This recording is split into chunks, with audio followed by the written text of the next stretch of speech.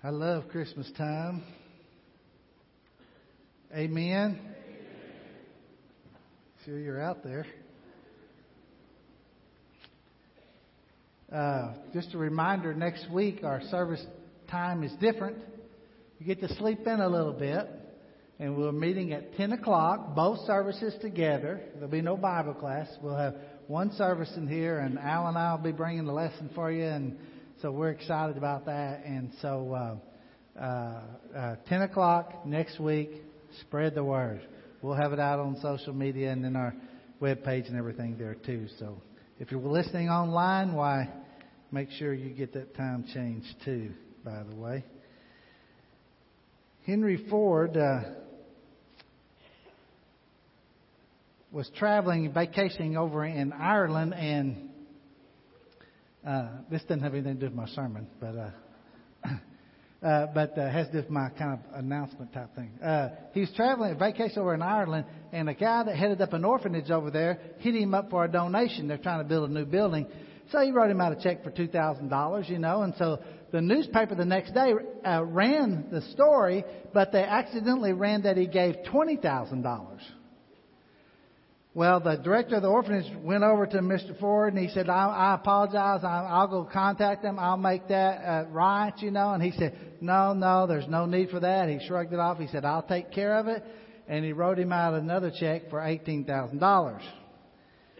I'm just saying, if you mess up like that or whatever, we'll give you an opportunity to fix that too. We call that the end of the year donation. Got it? So if you're looking what to do for the end of the year and maybe you hadn't written your check out as much as you'd like, now's a good time. All right? So you can do that to a particular ministry. You can do it to children's ministry. You can do it to our mission efforts. You can do it to whatever you would like to for our church family. Help fill the gap there, and we will use it, and the Lord will multiply it. Well, glad you're here today. We've been in a series on grace, and I can't think of a better series to lead up to Christmas, which Al and I will be talking about that great story of grace next week. But, even as we think about, we sing Joy to the World, we sing the songs, we retell the story of Christmas and the nativity scene and all those things. And, the baby in the manger and... actually, I was watching. Susan was showing me a little video on the computer of a story. Little kids were doing the Christmas story, and one little girl came out and took baby Jesus out of the manger, and the girl playing Mary was trying to take the baby away from her, and they had this tug of war going. Have you seen that? It's pretty funny. But you never know what happens when you get kids on stage, right? But the story gets retold. But we've told the story so many times, I think sometimes it almost gets to where we only see the beauty of it. We don't see the mess. Today's title is called Messy Grace. Because in that story of Jesus, when He came to this earth and He was born, if childbirth is anything, it's messy.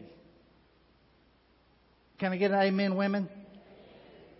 And painful. That's why they call it labor. Right?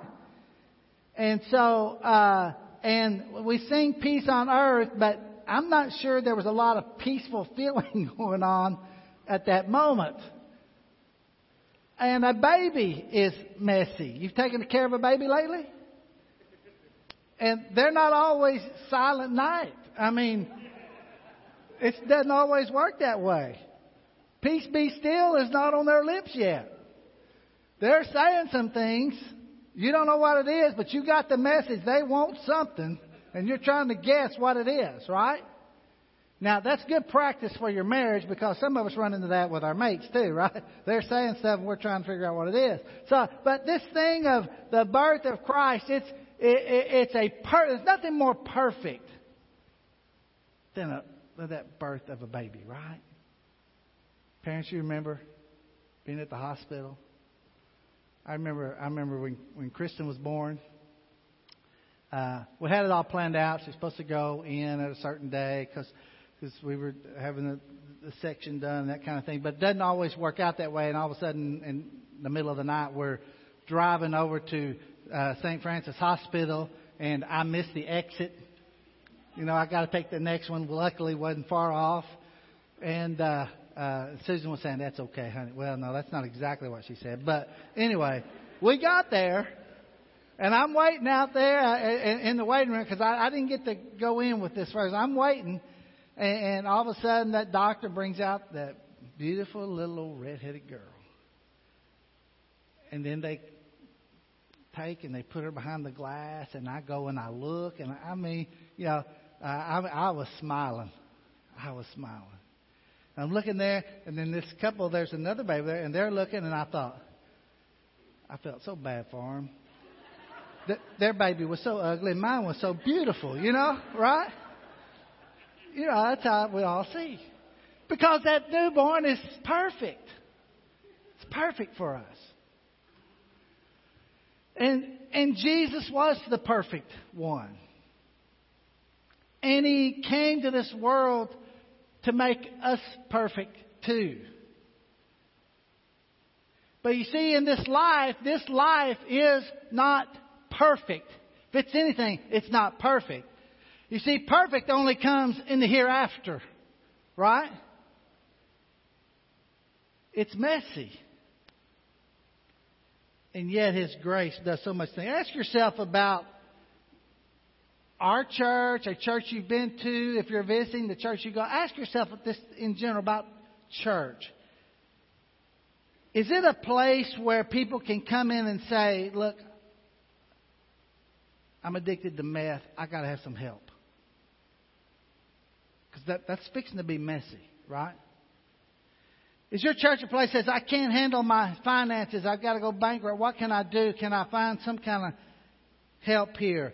I'm struggling with porn. Is this a place to find help? My marriage is falling apart. Can I find help here? I think I might be gay. Is this a place? Is this a church? Is your church a church where that kind of thing can be talked about?"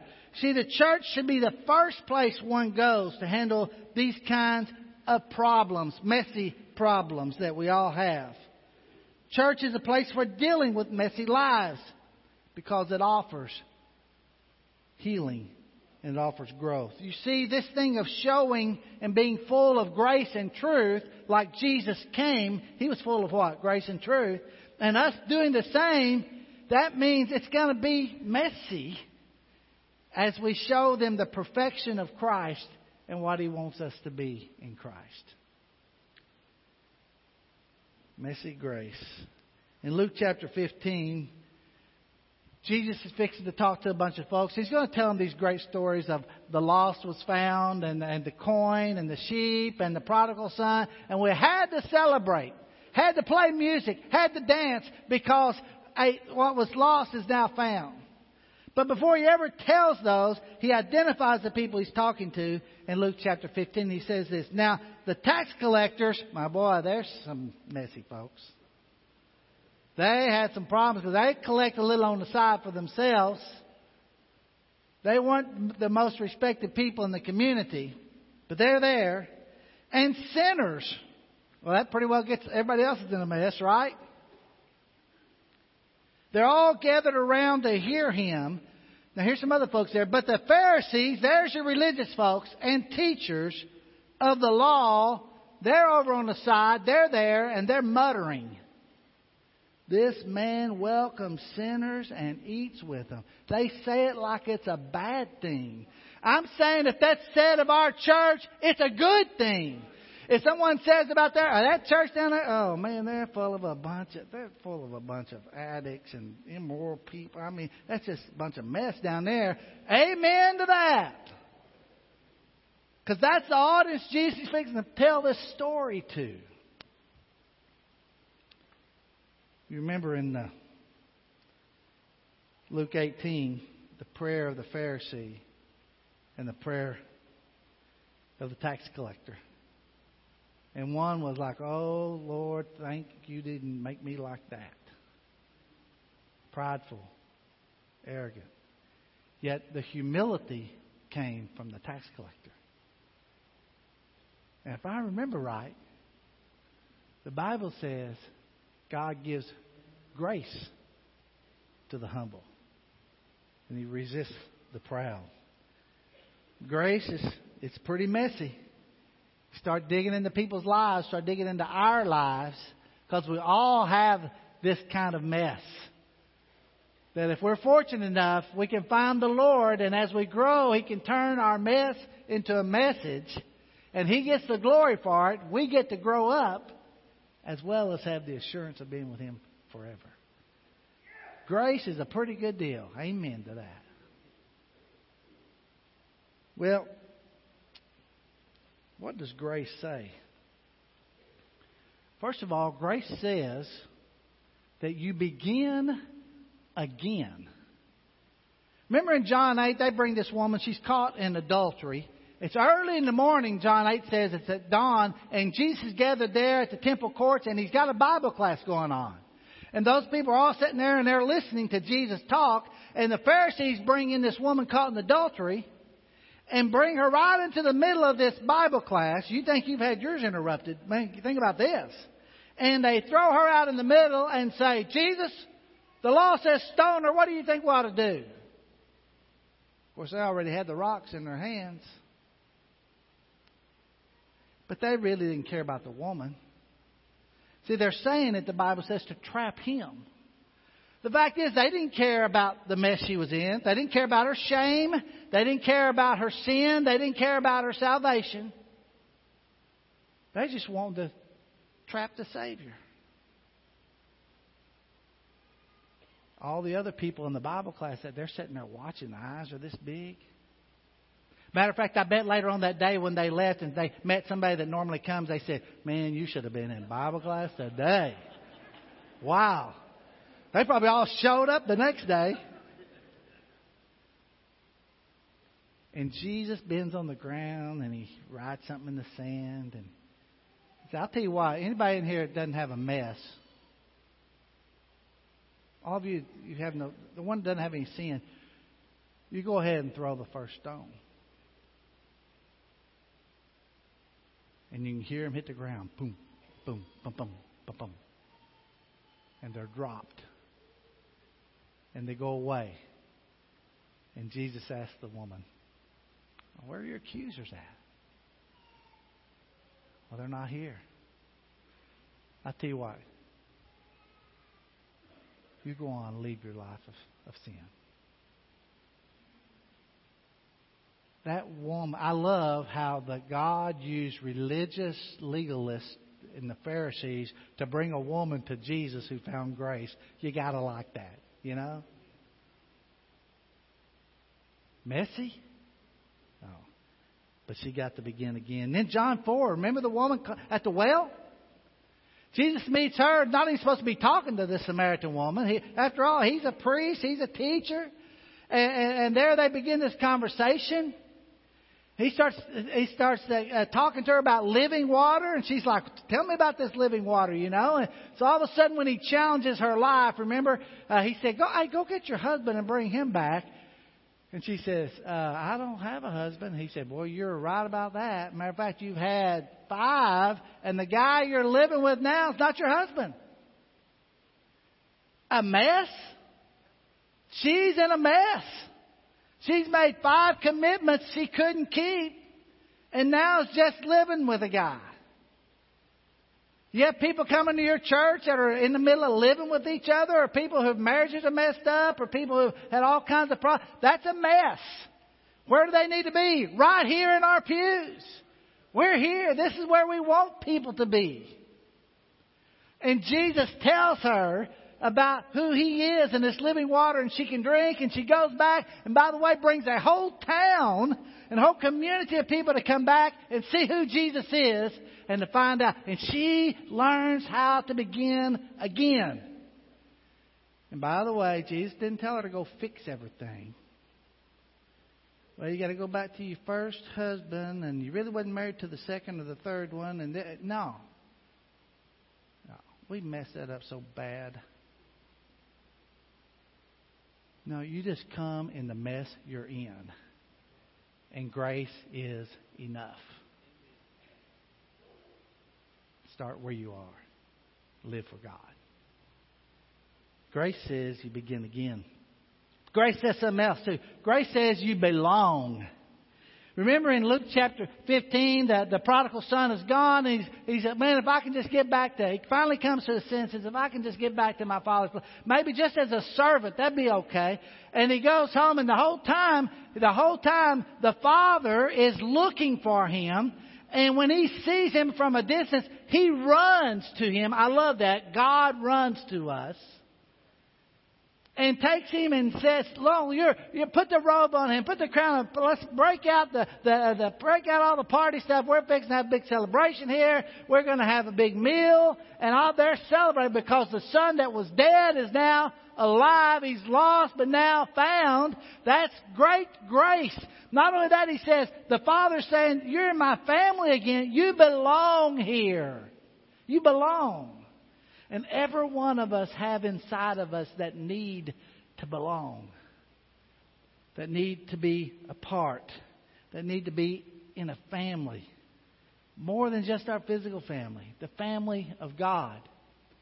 You see, God created us like this. You see, we belong not only to God, but we belong to church or to family.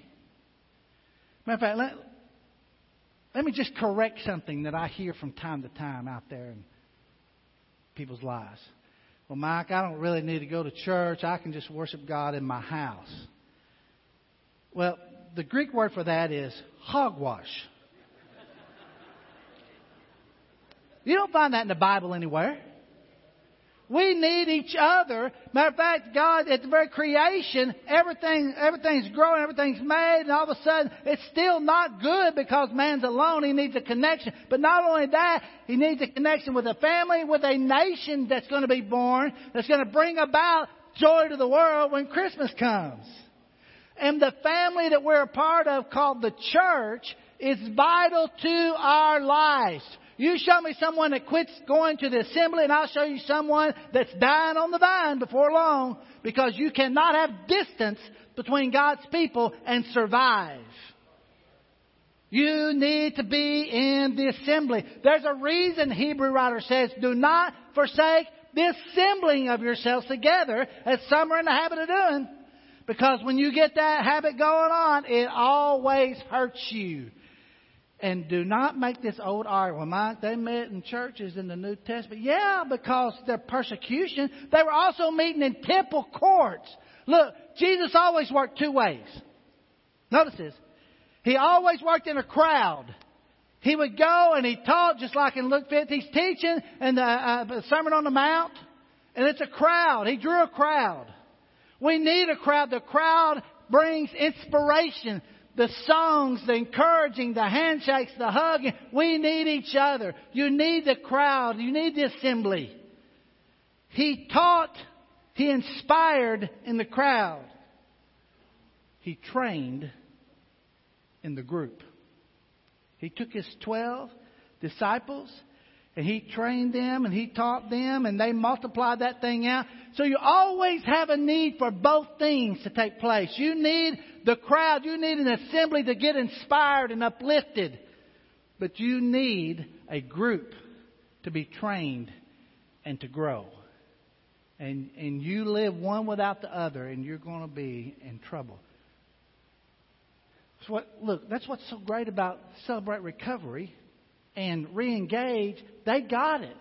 Whether they knew it or not, they got it because you got both things happening at the same time on the same night. You come in, first of all, with a testimony or a teaching. You have celebration, you have worship, and it's great. And then you break off and you go into those groups and you get trained and you grow. How valuable, guys, are the step studies and the discipleship groups? How valuable are they to your growth? You need them both. You belong to a church. I need you here. I need to see your smile. I need to shake your hand. I need to be encouraged by you. Offer something to the body. That ain't something you can do at the house by yourself. All right, let me move on.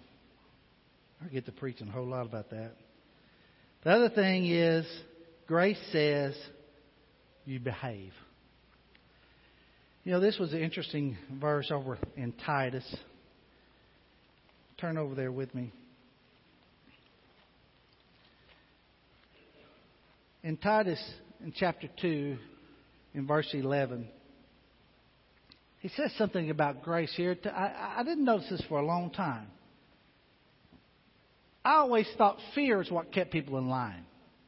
Punishment's what kept people in line. Worked pretty good at my house with my dad for a while. Till you grow and get out on your own. You see, he says in this chapter, Titus 2, verse 11, he says, "For the grace of God that brings salvation," it's the only way in. You're saved by grace. It brings salvation, "has appeared to all men." Now here's what it does. It teaches us. Grace does? Look what grace does. Grace teaches us to say no to ungodliness and worldly passions, and to self-control, upright, and to live self-controlled, upright, and godly lives in this present age. Grace teaches us how to behave. That's what grace teaches. And if you try to get someone to try to behave using the Word of God, truth, even using truth, you try to get them to behave, but you have no grace, it will not work and will not last. We've tried that for years. Jesus came full of grace and truth. We need them both. Grace teaches us how to behave godly. He says, it teaches us to live self-controlled, upright, and godly lives in this present age, while we wait for the blessed hope, the glorious appearing of our great God and Savior, Jesus Christ, who gave Himself for us to redeem us from all wickedness and purify Himself a people that are His very own, eager to do what is good. Grace says you behave. You be godly, you do good. That's what happens. That's the result of a grace-filled life.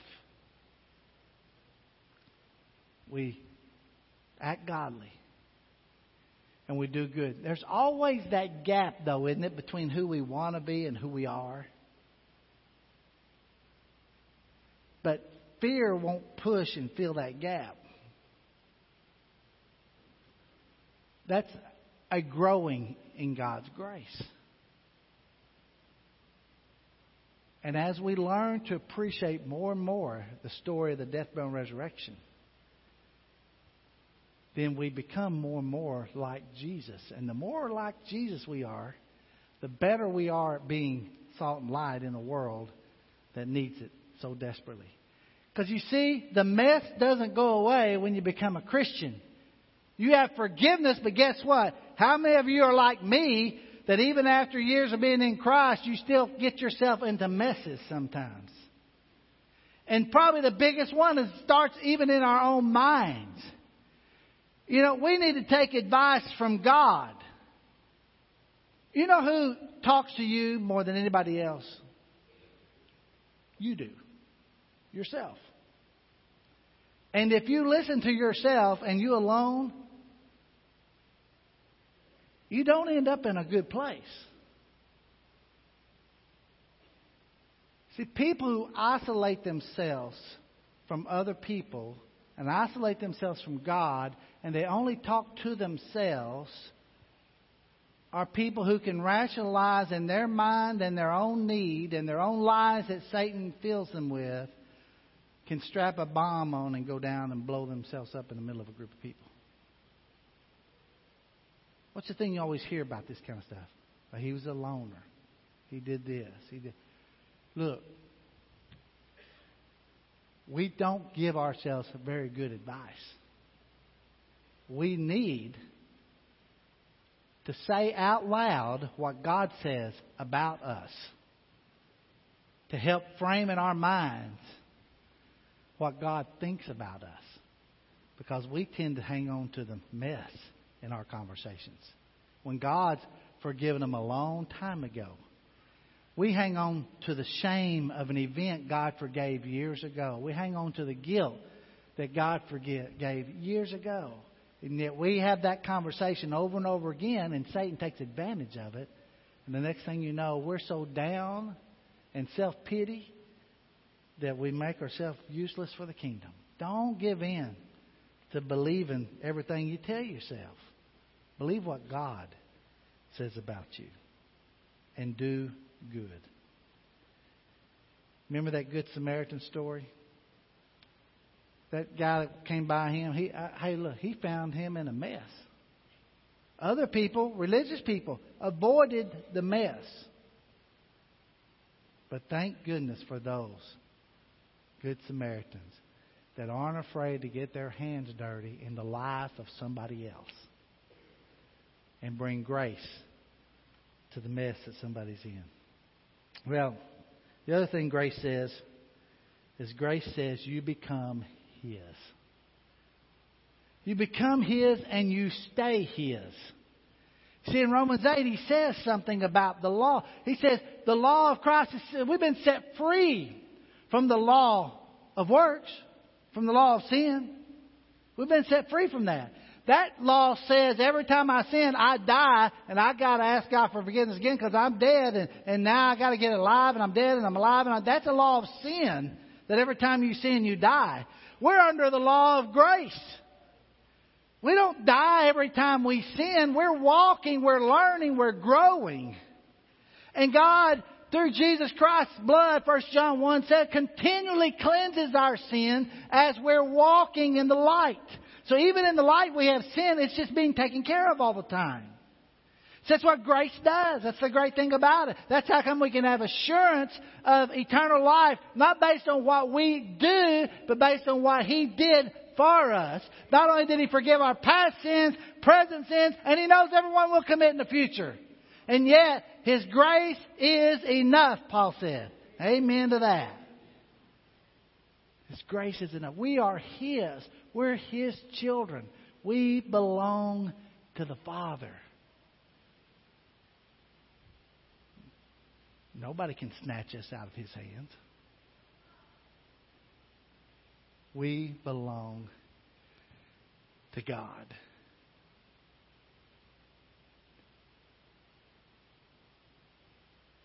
And He says that makes us His. And when you're His, that means you are sons and daughters of the Creator of the universe. You are heirs and co-heirs with Christ. You are royalty. You are more than conquerors. You are overcomers. You are victorious. You are light. You are salt. You are courageous.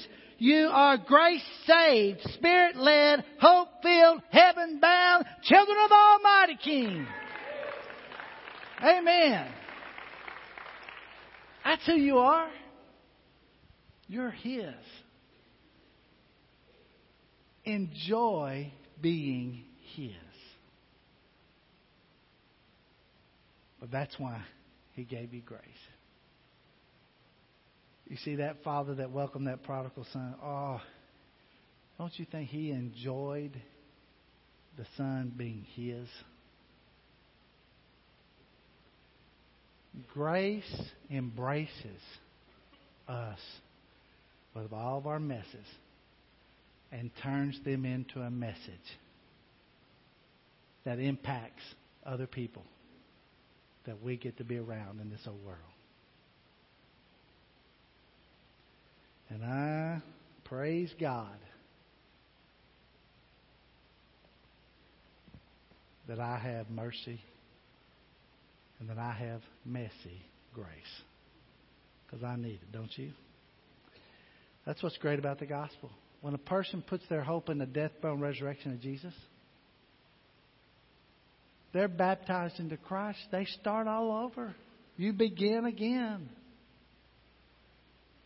You become a child of God. You learn how to behave differently. You belong to the Almighty. You tell me, is there anything greater to belong to than the church of Christ that Jesus died for?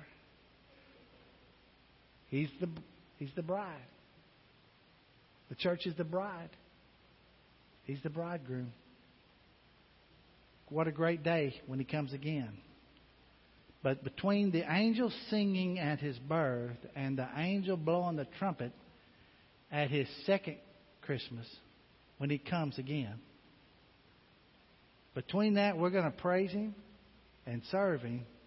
And we're looking forward to that final Christmas coming. And boy, won't that be a day. You can have in on this if you want to become God's child at the invitation today. If you've just gotten yourself in a mess and you just need the brothers and sisters praying for you, that's our family time together down here too.